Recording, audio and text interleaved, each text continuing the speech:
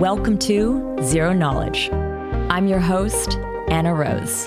In this podcast, we will be exploring the latest in zero-knowledge research and the decentralized web, as well as new paradigms that promise to change the way we interact and transact online.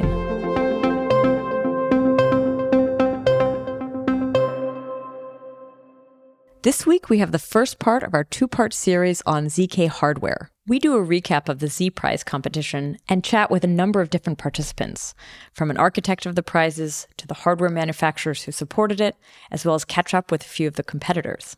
My guest co-host for these episodes is Alex Pruden, the CEO of Aleo and the creator of Z Prize. And before we kick off, I just want to let you know about the ZK Jobs Board. There you can find job opportunities from top teams working in ZK. I've added the link in the show notes. Now Tanya will share a little bit about this week's sponsor. Ever wish you could use existing Rust libraries in ZK? A friendly reminder from the team at RiskZero that you can. Things like proof of checkmate, blinded proof of password complexity, and even proving things about protobufs are straightforward when you can use existing code. To learn more, check out the RiskZero video tutorials from the latest ZK hack at youtube.com/@RiskZero.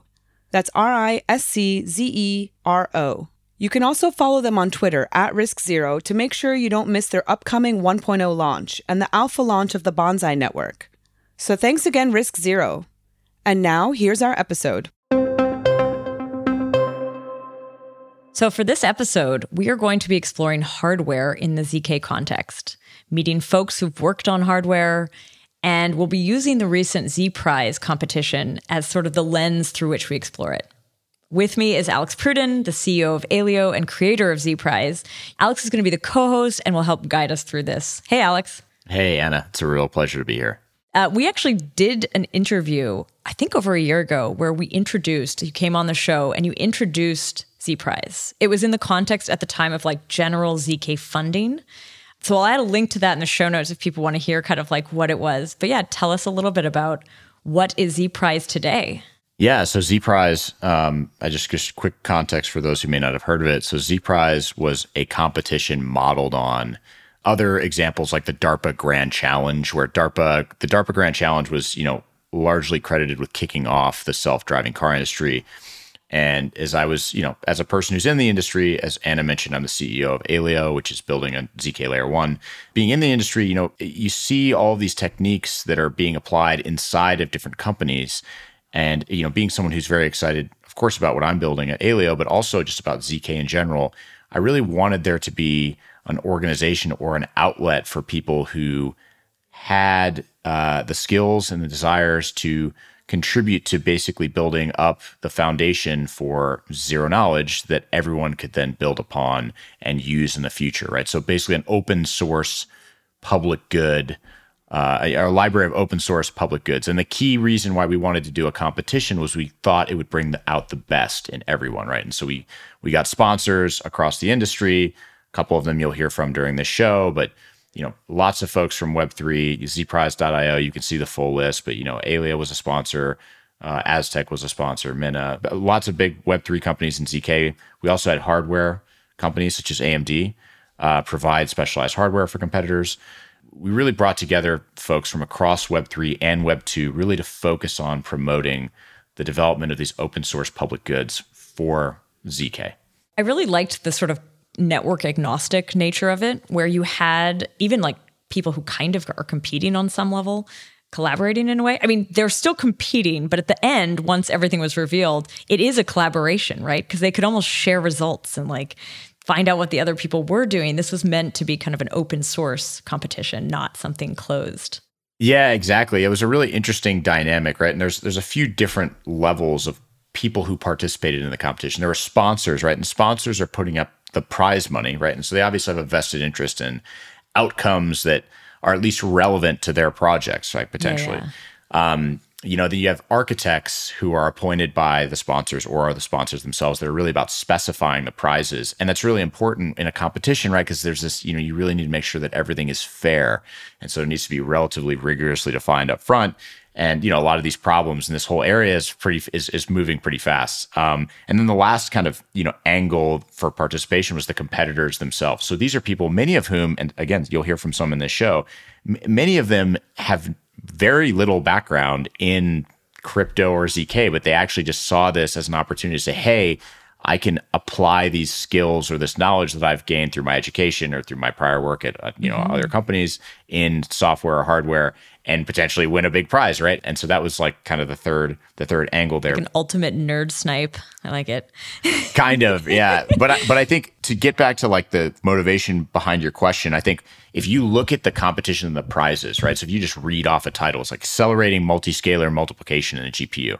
Like, listeners of your show will be like, okay, I know what Plonk is. I know what Marlin is. I know what Groth16 is. Like, these are proof systems, and they're very high level, but they're also very kind of, many of these things are kind of specific to different projects. And multiscalar multiplication is one of these low level algorithms that kind of applies across the board, right? And so that was the reason why we chose to focus on the lower level stuff, was because everybody found common ground. Is like, hey, if this gets faster on this platform, it kind of helps everyone, or it's widely applicable. So nice. Can you tell me, what were the prize categories? I know we're not going to talk about necessarily all of them in this compilation of interviews, but we will talk about a few. But tell us, what were all of them? So there were a total of 12 different prize categories split up into what we called two divisions. So one was this open division, which was really focused on public goods that applied to more than one team. And the prizes in the quote unquote open division were accelerating multiscalar multiplication on GPUs, and FPGAs. So that was kind of one prize. We later split it into two, but accelerating multiscalar multiplication on GPUs and FPGAs, accelerating NTT on FPGAs specifically, and NTT stands for number theoretic transforms, which are really important specifically for Stark-based systems. A Plonk DIZK GPU acceleration. So DIZK, not to be confused with the company DZK. DIZK is a technique where you can parallelize the generation of a huge proof. And so we had that as a category. Accelerating elliptic curve operations in finite field arithmetic in WASM, which most of that was focused on MSM, similar to the GPU. Accelerating PlonkUp, which several projects in the space are using. Specifically, those are as part of ZK Garage. Accelerating the Poseidon hash function. And accelerating MSM on mobile. And that was really cool. I just quick note on that. That was, to my knowledge, the first time anyone has kind of made any or developed any open source work around proving on a mobile phone. So really interesting there. And then the team division category was really about, okay, you're a company, you want to just define basically like a bounty. So Aleo had 3 that's specific very much to Aleo. So there were 2 team division prizes focusing on proof of succinct work, which is an algorithm that we use as part of our protocol to distribute Coinbase rewards. We had a fast verifier for Marlin. And then the 2 other team division prizes, one was sponsored by Mina, one was sponsored by Noma. The Mina sponsored one was accelerating Halo 2, and the one sponsored by Noma was creating the fastest multi-asset shielded pool circuit using Groth16. Nice.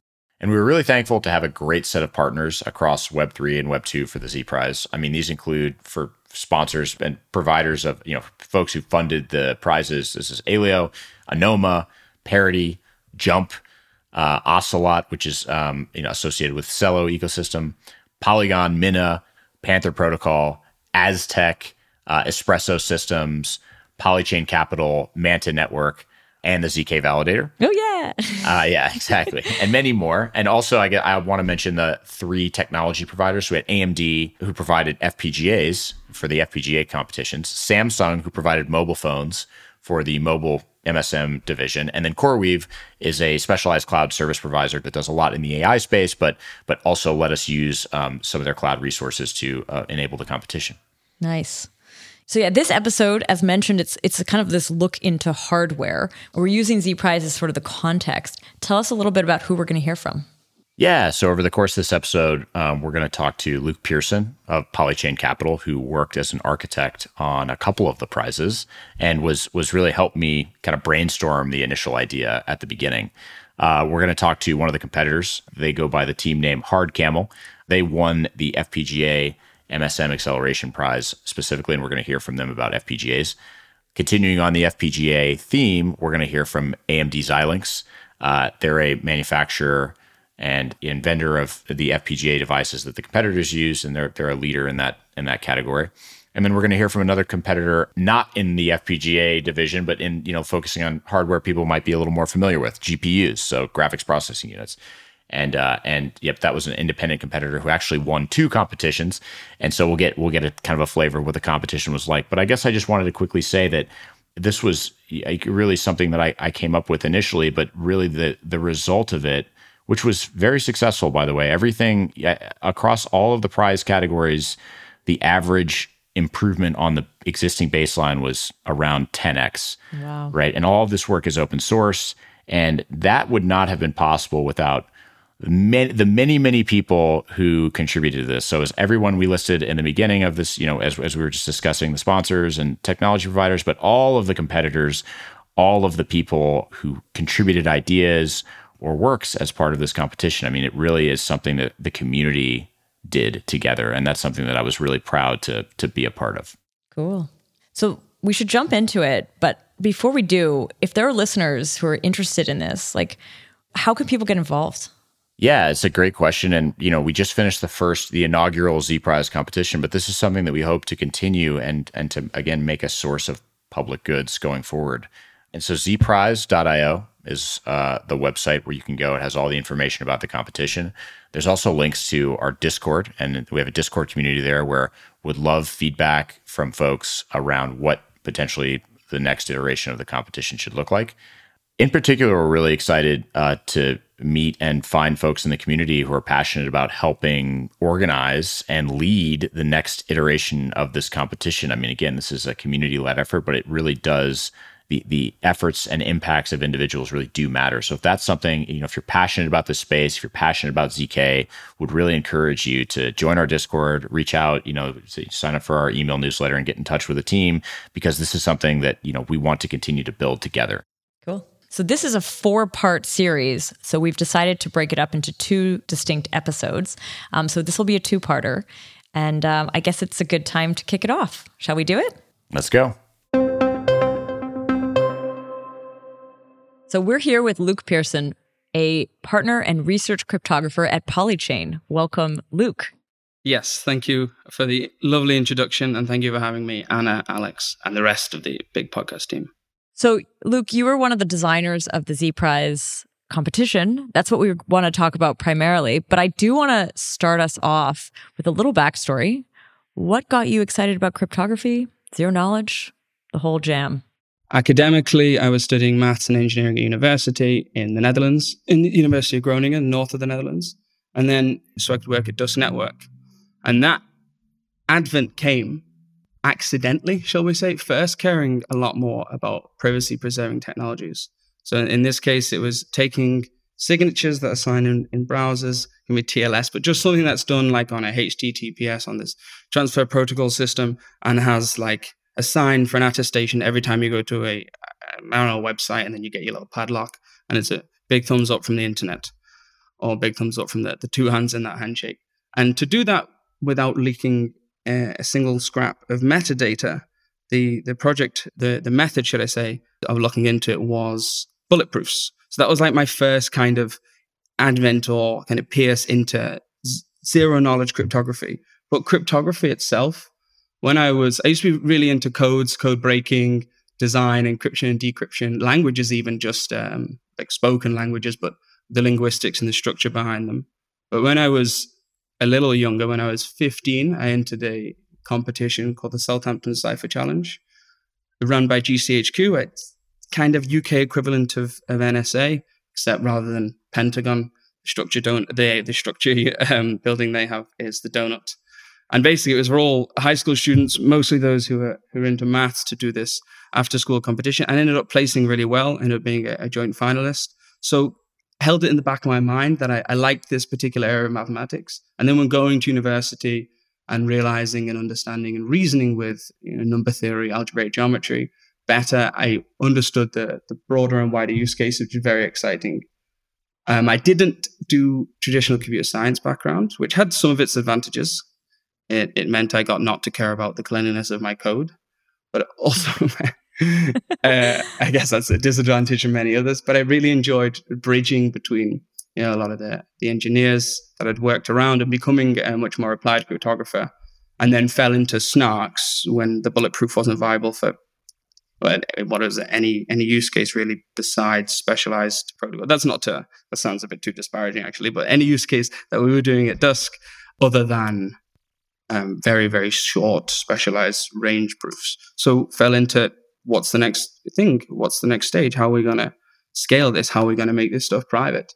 And SNARKs, that was around 2019, coincidentally fell in love with Plonk when Zach presented it at the KEDIT and Deloitte, some kind of school thing in Amsterdam, presentation day. I can't remember the title. Yet another very exciting ZK day.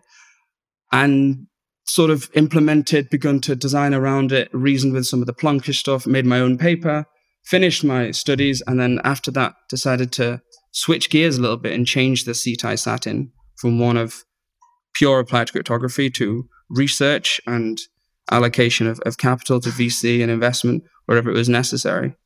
Was kind of my hopefully succinct little story. You also created a group called, I'm going to probably say it wrong, ZK Garage, ZK Garage. ZK Garage, ZK Garage, ZK. I actually wanted to ask you about that, like ZK. When you say it ZK Garage, it makes me think of UK Garage. Was that the reference? No. No. Okay, I've been wanting to ask you this for a while. Okay. It was actually after a call with Yoni, but Yoni Benjamin, we sort of came up with this idea. The idea behind the garage, the garage. I also, by the way, spending so much time in international communities, I just interchange and switch and swap Z and Z with prize and cash, and I'm just fine. Languages for communication. But it was basically for a similar reason that hopefully we'll go on in a few minutes to speak about around what the Z Prize was for. It's, I wouldn't say standardization, but I guess to give the little story is that I worked right at the start of my career with Polychain, or I really had the fortune of working with 5 or 6 different companies. It will help to name them. Aleo, Manta, Anoma. A couple were outside. I think one was IOHK. We spoke to a Brave, and then Scroll / privacy scaling, the PSC / Ethereum, that kind of implementation. And being in this more abstract capacity, where I'm a bit of an investor and not necessarily tied to one, I can see that everyone's working kind of on the same thing here. But separately, right? And that was that was also it's about a year ago, about 13, 14 months ago, very crucially, when Plonkish and Plonkish constraints were the talk of the town. It was, we have so many of these implementations. One was the one I did at Dusk, one was at Berettenberg, Aztec, the C++ one. These are the ones I used to focus on and read through. And then when I saw all of these different links, and then another one, Plonkish variant, we'll call it the Halo 2, first from Zcash, and then from the PSC, Scroll, Ethereum Foundation, all of that, is so many people are putting so many efforts on the exact same thing that roughly to the same goals. You will never be able to create this one library serves all purposes, because there are use cases, there are gadgets, there are some specifics, but there are definitely some ways we can work together to sort of standardize and make, because it was all in Rust with this nice trait system they're going, make basically plug and play of the curves, or maybe the fields if you're going to do a Plonky 2, the polynomial commitment scheme, because the back end was ArcWorks. It was originally called Plonk ArcWorks, but it was just too confusing with the name. But the backend's ArcWorks, and they've got all these great libraries for fields and arithmetic, and they've got KZGT and IPA, and both of those are supported by the Garage implementation. And then the final thing, or the final step, was to make as abstract as possible kind of gate array, or should we say, width in terms of the numbers of witness wires, and a little more complex than that, is selector polynomials and the columns that represent those. So we had all of these different pieces. Can we work together and make this implementation? And we did. And it integrated lookups as well, which was cool. But the idea behind was to standardized, something that everybody could use to a certain degree. And then at some point, all of those protocols, and then anyone in the future, of course, who wishes would fork it and change it and say how they would. Yeah. But there were definitely some uniform features that everybody was doing. And like they completely made faster, safer, and require less work from more people if we do it together. I like that idea of the oversight, like seeing, all of these different teams doing similar things and trying to bring them together. It actually sort of speaks to the Z Prize work as well. This idea of like a lot of teams can use some of this stuff. They might be thinking about it. Did you see some sort of parallels when you joined this project? I saw, yeah, I saw the exact same parallels. Everything you just said with respect to oversight. But even on another layer deeper, I think each team has themselves, where we're like at this case of Z Prize, because the most of the people who've been working on this for the past few years intensely are mathematicians or maybe computer scientists, less so hardware engineers, and having an oversight of. And in this case, we won't say the whole blockchain, we won't say an entire blockchain project, but let's say the aim to make a ZKVM or the aim to do a fantastic state transition at great speed from a client side, super decentralized. In the past 5-6 years, the proving system, the iteration of them slowed down right until, also coincidental that I spoke about in the introduction, of up until Plonk and Plonkish. There used to be Bulletproofs, Groth, Auroras, Virgos, Marlins, Libras, Plonks, Pluckups, Halos. Oh my God. Tell me about it. My prediction, is that in the longer run, the people who will be making like quite serious leaps in terms of how a proving system has moved forwards will probably come from academic institutes or research industry that will now pump out at a cadence of maybe once a year, maybe once every 2 years, not the crazy every other month. And that's because we need to get something on the ground. We need some bare bones working version. And I think we sort of have that on the proving system. So what's the next thing to look into? Well, it's the hardware. A lot of these proof systems lay out these with the bits, that just group elements down onto some piece of metal, whether it be some GPU or some FPGA or whatever it may be. And I think most cryptographers kind of go, well, I'm done here. Maybe it is not their particular area of expertise or just because it wasn't looked into. But when looking at the whole holistic end-to-end, a lot of people's applied engineering focus moved onto the hardware. And I think it speaks to the oversight is we're sort of relatively done with these nice proving systems. We're relatively done with some of the gadgets. Let's get some optimization in another area. Cool. So Luke, you were really instrumental in helping Z Prize come together, right? So you and I brainstormed a lot of ideas that ended up becoming the competition at ETH Denver in 2022. And you ultimately were an architect for one of the prizes related to Poseidon hashing. And then you also helped out on a number of others as well. Can you give us your perspective on how Z Prize went from an idea to through the execution to the final results? Absolutely. I think it was a great success. Now looking back, I think the way in which the different parts of the competition or the different categories of prizes, let's say, without them being too specific or more specific than team and personal, was really, really good. We created a method here, and I'm going back to front, so I'll go from definitely the difficulties that it was to get here and trying to suit all of these needs to kind of having a very hardware-based approach for a couple of the competitions, things that were very specifically done for number theoretic transformations on FPGAs, MSM operations that are done on GPUs and FPGAs, and they were brought together by looking at all of the sponsors, the participants, or was then the prospective participants, but also what the wider industry is going to need to create some kind of relatively standard, as fast as possible implementation, or let's say new algorithm for running all of these operations, which are crucial to so many different proving systems.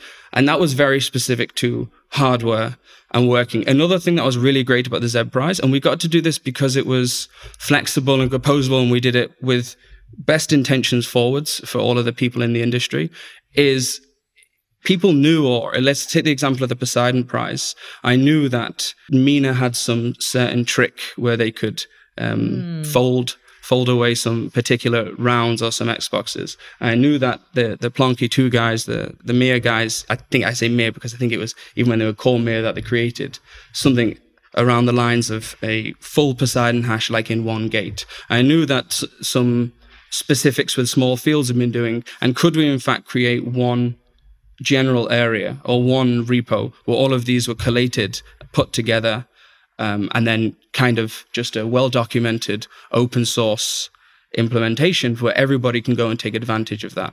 So that was like one sort of middle size, which was fantastic. And then the third was application, where something like mobile and WASM goes into it. So it's even a little bit further, or it's the next stage to making these end-to-end proving systems, or these end-to-end designs and protocols really viable. And it's putting them inside of like a browser. Lots of people don't know that all the multi-threading issues of the WASM, or just doing WASM just in general, when you send off whatever code you've written on WASM to this browser where people want to be making proofs. The Aleo trusted setup was a fantastic example. It got loads of attraction because the everyday user was able to run a Google Chrome or a Safari and not a command line interface to join a trusted setup. Like the power of that to bring people into Web3 and to interact with some of these, I think, nascent but standardly quite complex technologies was incredible. And the same with the mobile. I think it was Seller who did the architecting of that prize, because they have the desire for people to be able to sync. They have the Plumo with the light client straight to their chain. So 3 different categories, speaks to some of the most fundamental needs, from taking proving systems where they are to making these systems really quite viable. However, creating that was very, very different. Okay, yeah. So you've given the glorious finish line, but what was it like to get there? It was intense. You have to try and be as abstract as possible to suit everyone's need, but not so abstract that it isn't feasible.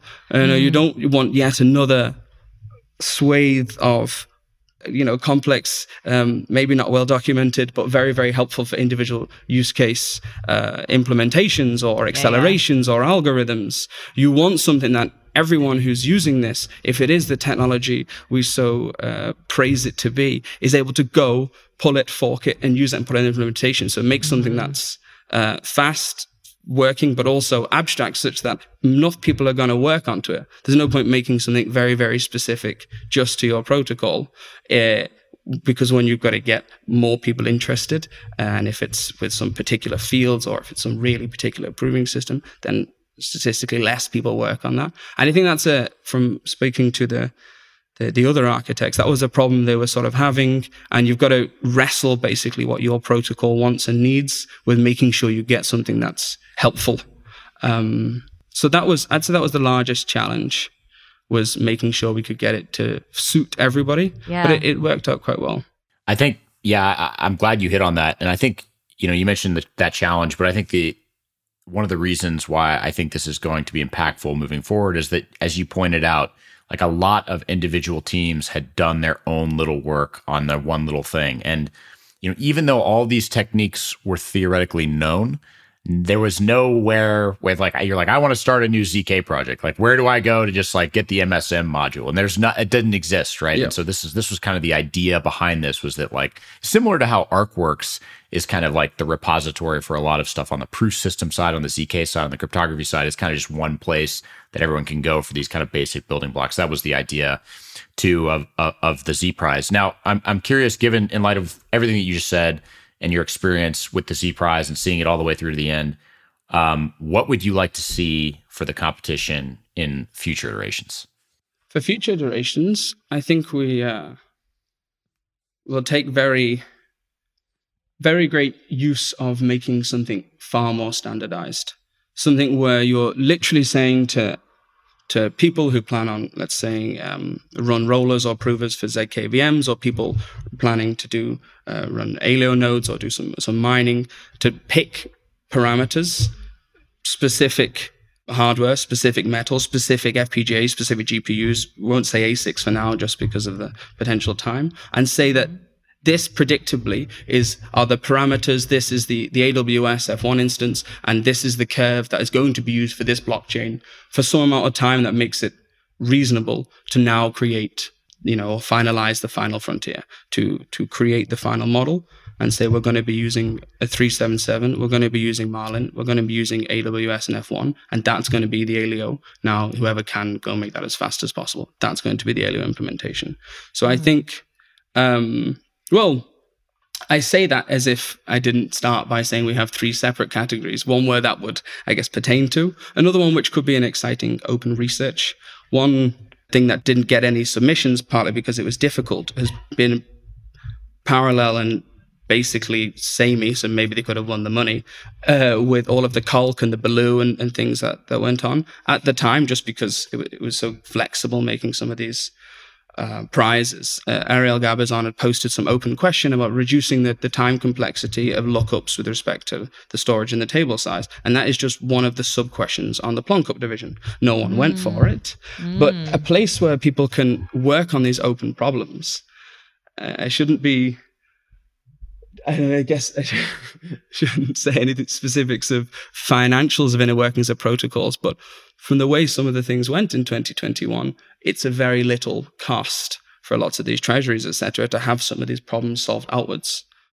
Well, and also, I think it was in fact, the Poseidon hashing prize was a good example. Is like, that ended up only getting one submission, which was quite a good submission, but nonetheless, it was a very high ROI activity for the individual competitor, right? And so this is maybe a PSA to anyone out there who thinks they have the skills to contribute to this, because not only is it a great public good for the community, but also, again, in light of the interest here, there's a lot of people willing to, to sponsor these prizes, and potentially it can be a good chance to, earn some extra money for these otherwise relatively esoteric and specific skills. Both of those were given very particular hints. If people had to scroll through the document, through the PDF TACMD, it was of here's a Poseidon, but also here's a paper, but also here's an implementation by the Espresso guys where they have an X to the 5, and you pick that as your alpha to get nice inexpensive addition chains, and you're gonna already save a third constraint. And there were quite a few of those things. So it was, to your point before, a collation of all of these different points. And good money, in my opinion. I want to hear a little bit about the judging. Once you had those folks competing and had submitted something, I don't know if Luke, were you part of the judging? Yeah. So what was that like? How was it to do? Was it very hard? Was it very obvious who came first, who came second, third, fourth, fifth, whatever? Was it hard to rank folks? Some of them were difficult. It also, I guess, helps to explain. We've specified that I architected the Poseidon, and I think one more up there is specifically under my name. But I did, have the real pleasure of working with lots of the other teams, so I can speak on behalf of how some of the others went. Some of the competitions, especially where you're creating or you're saying run some application not on your own machine, but on a machine that will rent or will be provided or be done in some cloud instance, provides standardization, but you need to build test vectors and frameworks. Lots of these other smaller, or the one that wasn't, the one that Aleo had sponsored as the main one, was, let's say, the Poseidon or the Plonk, accelerating Plonkup. The competition became very, very specific in terms of how the design was or ought to be made, and how these different techniques had to be exhumed. And as a result, the judging had to be rather rigorous. Okay. Also, if you're talking, let's say, in terms of constraints, you get the same level of kind of, not confusion, I would actually say, met with the same comment and complaint from some of the wider audience. There was definitely a level of ad hoc. Well, we're kind of who this person or this sponsor's paying, and this is just going to be the line. It would be great to sit here around a round table of advanced study and hash out huge test vectors, but it was going to take a lot longer. So we can talk in term constraints if we're able to fix what we would like as a proof size, fix the array of some of the gates, let's say. So there were different challenges for judging both, but overall it went very well. And if I can just add one thing, as Luke mentioned, there were both quantitative, and the quantitative was very important in terms of judging. We wanted to make sure there was a very clear finish line or a bar to clear, and then people's performance was very objective. But inevitably, in problems like this, which are quite complex, there's always a degree of qualitative assessment as well. There's no doubt in my mind that it's true that some of the submissions that did not end up winning might actually be applicable for problems that specific prize wasn't about, right? So that's one of the reasons why we wanted to open source not just the winning submission, but all of the submissions, is because there, even though the competition was maybe set up a certain way and the specification was like, hey, this is the bar, there could be another use case or another problem where you say, well, the third or fourth one took an interesting technique, and maybe if I take that and apply it here, then this could actually be really interesting and cool. So a few episodes ago, I had Justin Thaler on the show, and we had talked about this kind of conflict between hardware acceleration and some of the sort of software accelerations or protocol accelerations. Luke, I just wanted to ask you a little bit about that. Like, I believe you've co-authored part of the articles that were brought up in this conversation. So yeah, maybe you can tell us a little bit about that. Yeah. I had reviewed and worked on a HackMD with Cysik, who basically took that tweet stream, and I'll try and correctly remember the first instigating comment or tweet from Omer, or the post, and then the kind of Justin's follow-up, and then the Cysik follow-up, and then Benedict jumped in. I'll try and tessellate everything well. But yeah, so Omer was just discussing the difference in hyperplonk and plonk. So as a quicker overview, hyperplonk is about like 40% MSMs and then 40% of these MLEs, these multilinear extensions, and it's got a sum check in there. It's got this because it removes FFTs, these fast Fourier transformations. And the argument is from Omer is it's very difficult to make sum checks friendly based on hardware. These things have a very annoying Shamir heuristic hash function inside of them. The overview, or I guess the conclusion that I were to go through, and I think there's a lot more work still to be done, is that I think he is correct in terms of the expense of running these sum checks on the hardware. But Justin spoke about these very particular optimizations. And one comes from, if you pick hyperplonk itself, one comes from batching these multilinear evaluations. And as a result, the maximum number of sum checks you do is 2. So it's a constant in terms of how expensive it is, or if it's fixed, if it's going to be 2, but it's not going to scale forwards and going forwards with numbers if you can do these batchings. I must say, I haven't gone all the way into it, so anybody listening, please ping, and we should definitely talk about this if I find something relatively groundbreaking. You can take all of the first operations of a sum check. So all of the first round of the sum check should be like heavily parallelizable. So I guess it depends on what hardware you're going to go for. If you're doing this over FPGA, maybe you can have some host performing some operation, parallelize it the first, feed it to something on the second. I don't know, but I think there's definitely something in parallelizing the first round of sum check there. And there's definitely a limit in terms of overall sum check expense by doing these batched evaluations. So I don't think it's a huge killer, but it definitely speaks to a new conversation of kind of backwards fitting or retroactively making these zero-knowledge proving systems such that they're specialized in hardware. A really nice and easy way to think about it, without even understanding the pipes of FPGAs, is just field size. You spit out in some proving systems some 256 or some 128-bit number, and it's being laid down. You have to have all of these expensive carries, or if you're able to do it in a 64-bit field or some specific field minus 1, you can basically optimize the hardware that already exists. And that is what you just said on software versus hardware. There's lots of ways to optimize hardware, FPGAs with RTL and all of these Verilogs, but it's relatively complex. It's going to take a fair bit of time, and it's new, or it's a new work in the blockchain industry. But software size, there's quite a lot you can do straight away. And that if you're doing like NTTs, if you've got something that requires like 1 billion NTT operations, it has to be memory efficient. You're just going to use CPU, GPU, and you don't need to start rewriting all of these gate arrays and circuits and things. Well, dovetailing on that question a little bit, because I think you touched on something really important, is this concept of hardware, software, co-design potentially. Really like what's the chicken and what's the egg, right? Is the proof system written for generic hardware and therefore you're optimizing all your choices around what the proof system is doing around the existing hardware? Or are you designing the proof system around some custom hardware from the start, right? So this was, some roll-up teams have taken this approach, right? And actually most recently, there's a paper in preprint called GZKP, which was, basically, I think it was the Scroll guys who co-authored it, where it talks about how you're optimizing a proof system for a GPU specifically. So it's really interesting, right? So, and this, I think, touches a little bit on kind of how hardware and software were designed in the past, where it's like in the mainframe era, everything was together.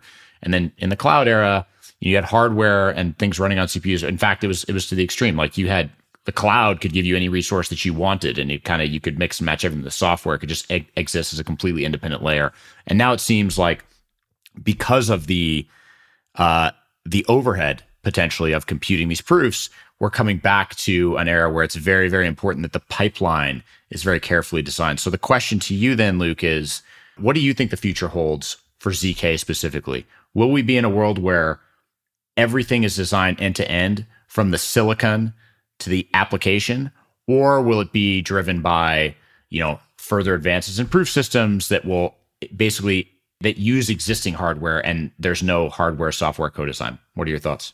Well, I do not know, but I'm also confident that I think that would be most of the people's answers you asked. And that's almost a good thing.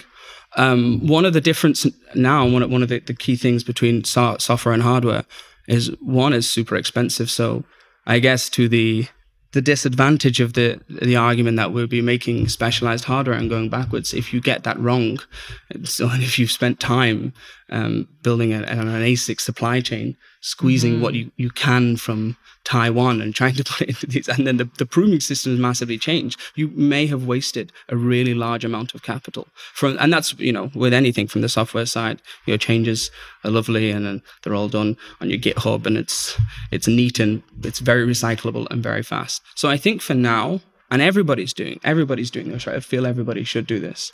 Wait until there is a greater ossification and something far more clear in what these proving systems final forms will look like, how difficult it will, how it's going to be to upgrade them, potentially change fields, and how that affects some of these bits of hardware. I think the question, again, with respect to each piece of hardware, is more particular. You're not going to be doing too many things on the CPU, GPU side, which is good because they're kind of, in my mind, they're like the software hardware, the hardware that you would, do some fancy parallelization, or you would do something in the kernel of a GPU for MSMs, and you can still probably do that from my end, from the applied cryptography end. But once going on to the other side, the FPGAs, the ASICs, you're going to need to understand what level of abstraction is going to be important. There's no point pumping out loads of these ASICs for some proving system. If the whole thing changes, you will really waste a lot. One counteract to that is to make FPGAs, because they're akin to basically prototyping for some of these ASICs, and they're much cheaper to work with, but you still have some of the same sort of hardware difficulties. So I think no one yet knows if both sides, as going forwards, software and hardware, can remain as dynamic, responsive to one another and the way in which the other develops. I think we'll iterate forwards. My personal prediction, a little bit different to what I hope was objective from before, is we'll have a lot of GPU accelerated algorithms for now. And in the meantime, people will work with FPGAs. The power consumption's a bit of an issue that no one really talks on, but the memory stuff is fine. And there'll be a prototype basically for the ASICs. I was a little bit upset. One thing, I wonder if this is written somewhere so I can hold myself to it, but one thing I probably said to you last year, Alex, was post-merge, this is going to be great. There's going to be all of these freed up GPUs, and we can just get these clusters that people are experienced in running at scale, parallelized, and put some of these algorithms, and we won't mine ETH, but we'll actually make blockchains fast, safe, and private. But no, I think all of the ones I looked into, all of these farms I contacted, even without the video interfaces, the GPUs I had, you'd need to replace some bits of the internal memory. You'd have to think about the DRAM. I couldn't really predict what would happen to the FFT cores over time. So I think there was too much difficulty. And without even speaking to many of the hardware providers and the people working on zero-knowledge hardware, the fact that they're not taking as much to these farms, I think falls in line roughly with what I was thinking. That's awesome. Thank you, Luke, for shedding some light on kind of your thoughts, given your perspective of where you sit in the industry, and also your perspective from the seat of an architect and key organizer of the Z Prize competition. Really appreciate you being here to share this with us, and we really appreciate all the work that you did for Z Prize. Yeah, thanks, Luke. You're very welcome. It was an absolute pleasure. Thanks for having me on, guys. So I want to welcome to the show Ben and Raul, both hardware engineers at Jane Street and part of the team Hard Camels. We had some debate before we started on how to exactly call the team, but yeah. Welcome to the show, Ben and Raul. Thanks. Yeah, thanks for having us. Thank you. Yeah. I want to hear a little bit about where you're coming from, what got you interested in this topic. Ben, why don't we start with you? So I've been interested in FPGAs for quite a while. I did my PhD in FPGA design before I moved to the States and started working at Xilinx, which is an FPGA company. And after that, I moved to another company, but I had some downtime. And I actually ended up doing like a 1-year kind of job for Zcash, where we were kind of looking at accelerating ZK snarks and some kind of verification improving systems around them. So kind of as a hobby, I got really interested in this kind of space. And since then, I've also done some VDF competitions and just general kind of crypto stuff in my free time. And in the last 3 years, I've been working at Jane Street as a hardware engineer, but also, always trying to keep up to date with what's happening in the space, especially around hardware acceleration and, applying FPGAs to this problem. Raul, what about yourself? What got you interested in this field? Hi. Yeah. Well, I guess I did my undergrad in electrical engineering and computer science, and I was always pretty interested in sort of the boundary between software and hardware and performance engineering. And I got pretty into FPGAs during my time in school. And once I graduated, I started working as a hardware engineer on FPGA acceleration. Yeah, and I guess I started working with Ben, and he brought up that this competition was happening, and that's how I sort of got into the ZK crypto hardware acceleration space. Cool. So this prize, this competition kind of brought you into the fold then. Yeah, for sure. Like specifically the ZK fold. Yeah, definitely. Nice. I have a question. Like, you're both working at Jane Street. Is there hardware at Jane Street? I don't know how that, like, what's going on over there that you'd be doing hardware engineering? So I guess we can't really talk too much about the details. Sure. But FPGAs, we're using them. I think the kind of neat thing for us is that at Jane Street, we use this language called HardCamel, which is how we got our team name. And it's kind of like if people are familiar with Chisel, it's like a way of improving, how fast you can code or how efficient you are at writing hardware design. And so we wanted to have a go at this for this project. So we wrote it all in HardCamel. And that kind of overlapped a little bit of, what we're doing at Jane Street. Tell me a little bit about the team. There's more than just the two of you, right? Yeah, so it's me and Rahul in New York, and then there's two more hardware engineers actually from Jane Street as well, who are based in London. And I think we're all pretty, enthusiastic about hardware design. And so that's why everyone was very keen to, do this in our free time together. Cool. Yeah, I know that a lot of firms, trading firms that do HFT often leverage advanced types of hardware such as FPGAs in the course of their operations. I think it's pretty common across the field.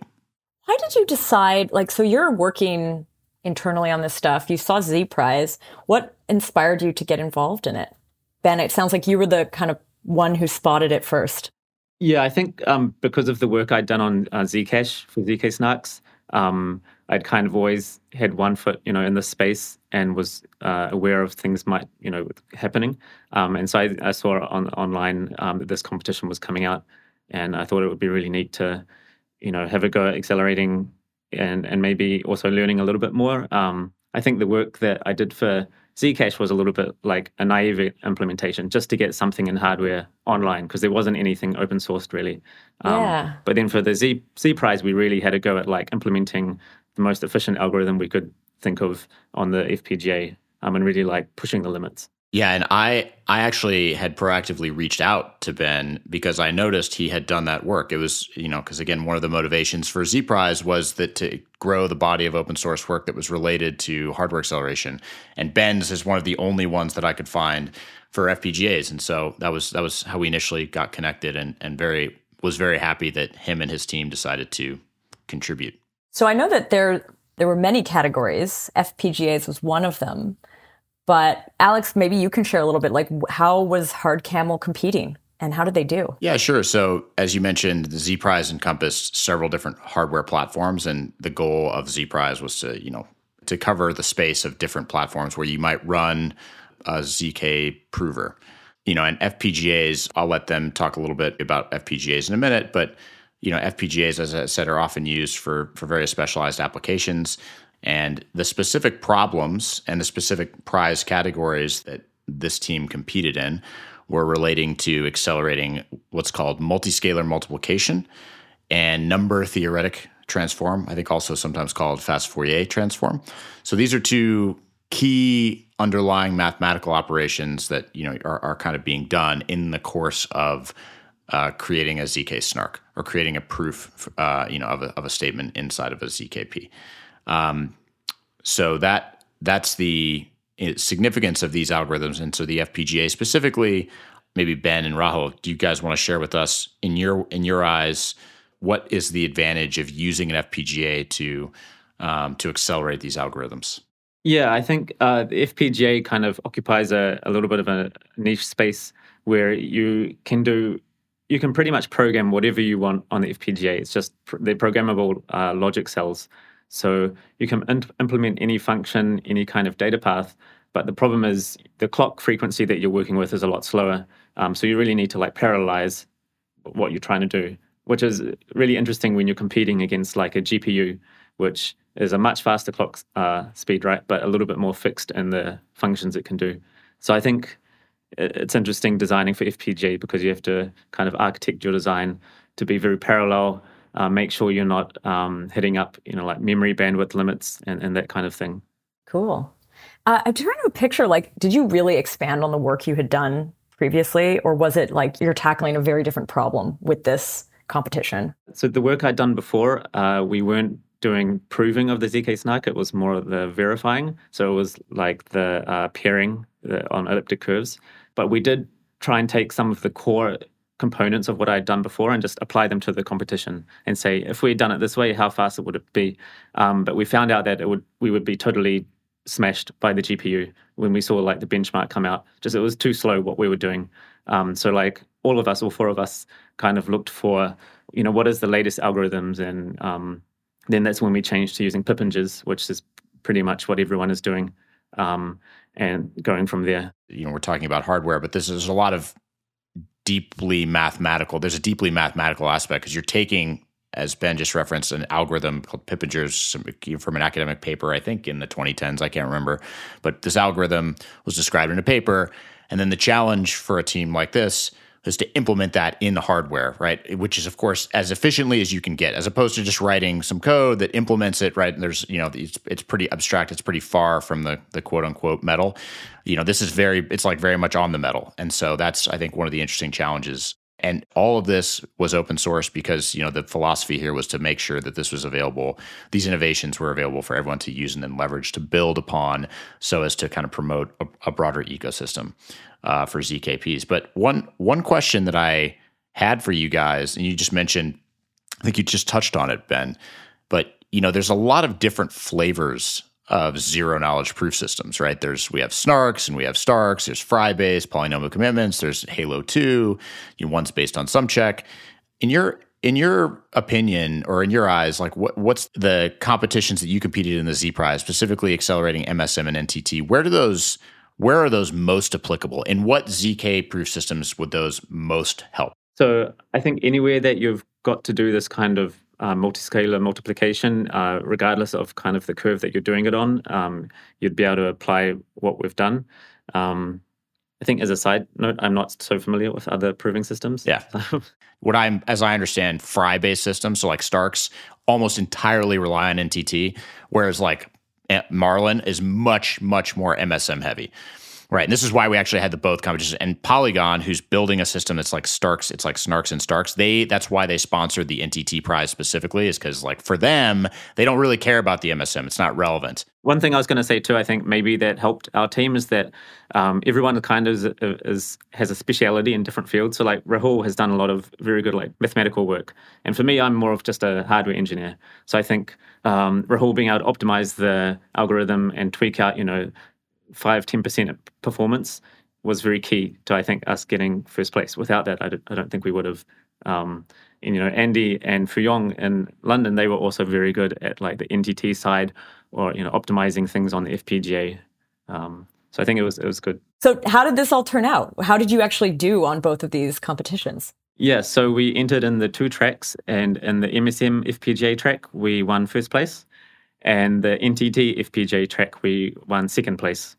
Oh, nice. And by the way, I have to say that they won first place of every competitor in the Z Prize for the documentation, and we'll add a link to it in the show notes. But the website that they have, like I say, we'll have the link, but it's very good. And it's actually, if anyone's curious to learn more about what NTT or what MSM is, it's described there, as well as links to their solutions. So thank you guys for doing that. That itself was a great contribution. Cool. That's going to be a great resource. Oh, yeah. And Andy and Fuyong in London, they really pushed that and put a lot of work into that. So I was glad. Yeah. Rahul, tell me a little bit, like Ben just mentioned that you optimized the algorithms. What are you actually doing? Yeah, I think I approached it like from a couple of different ways. I think the core piece of the MSM sort of design is a large like point adder, just to do elliptic point additions. So based on the sort of problem space that we're in, where we're streaming endpoints, but we know the base already, we could sort of do a bit of pre-computation on the host and reduce the number of actual multiplies that we do in hardware. And that was one of the more expensive operations. So reducing the total number of basic multiplies in our design helped us get this design smaller and clock it at a higher speed. I want to just ask a clarification here, because you just mentioned pre-processing, but I feel like in Snarkland, that has usually like a very specific context. Is it the same pre-processing, or is it a different kind of pre-processing that you mentioned here? Ben, maybe I don't know if you can jump in. Do you know what I'm talking about? Something I'm not sure about is, so during the trusted setup, you come up with this set of points. Alex, is that right? So that's right. Pre-processing we kind of did for the MSM is equivalent to if we'd done it way back then. Exactly. And there's 2 kinds of MSM. Actually, there's 3 kinds. God, so I've learned so much about this since being in this competition. But there's fixed base MSM, which, as Ben just mentioned, the bases. And recall, like this is, the whole, what is MSM? You're multiplying elliptic curve points, and you're really taking them to a power, right? And so that's really what the whole point of this algorithm is you're taking, because that's the whole point of, when you're doing the trusted setup, you basically fix the bases, and then everyone's input into the setup is their power, right? And it's a secret power, and you keep doing that over and over, and eventually it's just tumbled together, and no one knows how you got that final output string, right? But then from that output string, you then use that to construct snarks in the pre-processing mode, right? So that's where the fixed base comes in. So that once the setup is done, that's the pre-processing step of the snark, and so now the bases are fixed. So if you're computing a proof, that is a known. Now that's fixed based. Variable based MSM would be in the case where you did not have a trusted reference string at the outset. And then you would have to compute the bases, the points itself, on the fly, and you wouldn't be able to know them in advance of the computation. Like there would be some dependence effectively on like what the next point was based on the previous one. Whereas in this case, they basically, all the points in advance. And so I think as Rahul was getting at, you can kind of get ahead of the problem a little in certain ways and be able to kind of you can chunk it up in a way that's slightly more advantageous. So the TLDR is fixed base is really most applicable to snark and proof systems where there's a trusted setup in advance. Yeah, so the specific type of MSM problem that we accelerated was a fixed base MSM where all of the points are known ahead of time. Cool. So this is for a pre-processing with trusted setup kind of snark. Yeah. So yeah, which proving systems is this most built for? Like maybe some that we're familiar with. So the systems would be like Groth 16, Yeah. Marlin, Plonk. But is it like OG Plonk, not new Plonk, not Plonkish or Plonky 2 or... To be honest, I can't keep up with the explosive growth of the Plonk ecosystem. But the other one to note is there's a couple newer proof systems called, I think the latest one that I know of coming on Microsoft Research is Spartan. So snarks that are built around KZG commitments, polynomial commitments, typically do more on the MSM side and a little less on the NTT side. And snarks that are built around Fry, like Starks, typically rely more on NTT. Now, Spartan is a new proof system that's just come out, which only relies on MSM. So there's no NTT at all, which is kind of interesting because you can imagine you're optimizing only the MSM and not having to worry at all about this other operation, right? So in general, with hardware acceleration, the more generality, like the broader the set of things you have to do, the harder it is to optimize, right? To make one thing really good. So those are the systems in which it's most applicable. Is Groth 16 also only relying on the MSM, or does it have both? Groth 16, the majority of the computation is the MSM, but it still does require some NTTs. Actually, can we talk a bit about the NTT? What is that part of the competition? You guys came in second there. I also want to hear what you did there. Yeah, so the NTT is used as part of speeding up polynomial multiplication. And so kind of what we're doing on the FPGA is just very fast Fourier transforms. And our approach was just to have as many cores working in parallel as we could that would break down the problem and pretty much get it done as fast. And this competition also had an aspect of power and how much space on the FPGA you were using. So we also optimized for those kind of factors as well. When you say parallelization in the hardware context, what does that actually mean? Does it mean like running more machines? Like I'm just trying to picture or is it in the algorithm itself, there's parallelization on the same machine? Yeah, maybe you can help me with that. Yeah, so on the FPGA, you have like a sea of logic gates and you can implement whatever you like. And there's a lot of area. So you can basically implement a lot of circuits doing the same thing, but they're happening at the same point of time. And so you feed out a huge parallel amount of data to all of these cores, and they all process results at the same time and then return it back to you. So you can kind of get a speed up just by increasing your area. It's like having a CPU of 10,000 cores or something. Is it all about kind of space optimization then? Like, are you like looking at this one space you have and just like, oh, we're going to parallelize over here. It might take up a bit more room, but it'll be faster. And then we're going to not parallelize this part of it. Yeah, I'm just kind of wondering how you approach this. Yeah, definitely. When you start with this kind of problem, you look at the algorithm and you think, how can I break it down? What parts can run in parallel? And then there is definitely a part of the FPGA physically, do I have enough resources? How many DSPs, which are digital signal processors, do I have? How many RAM blocks do I have? Can I parallelize this 100 times or only 10 times? And then you kind of go from there. And there's another kind of strange quirk you have to look at on the FPGA is that because you're actually wiring things up between all these blocks, you have to make sure that you can meet timing. And there's also like power constraints. So you could parallelize it too much and then your design just won't work. Or it might work, but it will work at 1 megahertz, which is way too slow, right? So these are the things you all kind of have to take into account as you're working through the algorithm, doing hardware design. Cool. I'd love to hear about the outcomes. I feel like when looking at some of the Z-Prize documentation after the fact, there was a lot of like increases, doubling, quadrupling of speeds. What happened in the case of the FPGA, the MSM, and the NTT? Yeah, so the FPGA competition was a little bit unique, both the prize categories of MSM and NTT, which this team competed in. It was unique because there wasn't really an existing baseline to go from. And this is one reason I'm really excited about the work that Rahul and Ben and their team did, is because this now for the first time is you have a baseline that other people can bench against. Okay, then I guess the follow-up question is, what didn't you do and what could be done in order to further accelerate this, do you think? Or do you think this is the best we can do for today? No, so we definitely looked at the other submissions to see, what were they doing differently. And there was like a bunch of notes that we were like, oh yeah, if we had done this, it would have improved our result. And likewise, we've thought about this and we're like, oh, why did we beat them? And there's a few points that they didn't do. So I think like combination of the all the submissions would lead to a result that's maybe 10 or 20% better.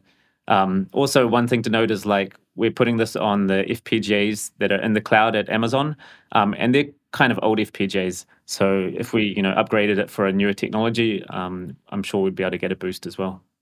And that's the FPGAs that are on the Amazon cloud were specifically for the MSM, but I believe you guys had the actual hardware from Xilinx for the NTT, right? And that was the C1100s. Yep. So for the NTT, we had the C1100s. Even then, we noticed that we were getting bandwidth limited on the PCIe bus. And the reason is not because of the hardware, but just the development environment that was provided doesn't have the latest gen PCIe. So there's definitely like improvements for both in terms of like the memory bandwidth technology that we want to investigate. Yeah, just touching on future work and possible directions we thought we could go. On our documentation website, we had a page where we listed several different kinds of ideas and places in the design that we thought could be improved and sped up a bit more. Maybe something for next time. Yeah, for sure. Nice. All right. I want to wrap this up with a question on Z-Prize and competing. Like, this was the first time, at least in our space, that something like this was happening. What was it like to participate? Was it fun? Did you meet people?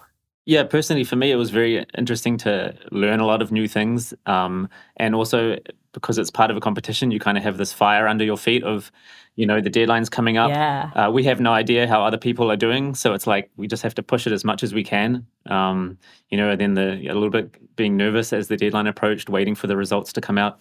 So yeah, it was really a lot of fun. Was there any hint from on how other teams were doing? Did anyone brag before submitting, or was it very quiet? So we were in the Discord kind of trying to read into messages, read between the lines of what people were asking and saying. So there was definitely a bit of that. Also, after the deadline, there were some papers that were released before the official results came out, so we could read those and kind of gauge how we had done. But it was a lot of guesswork. It was definitely also pretty cool just to afterwards just see how everyone else approached the problems and kind of read about their approaches and compare to ours. Nice. Well, thank you so much for the interview and sharing with us a little bit about what it was like, what you did, how you did. Yeah, thanks for being on. Yeah, thank you guys. Awesome. Thank you for having us. Yeah, thanks for having us. Cool. So that wraps up part 1 of our 2-parter on ZK hardware and Z-Prize. Stay tuned for next week and our 2 next interviews. I do want to say a big thank you to the ZK podcast team, Henrik, Rachel, Tanya, and Adam, and to our listeners. Thanks for listening.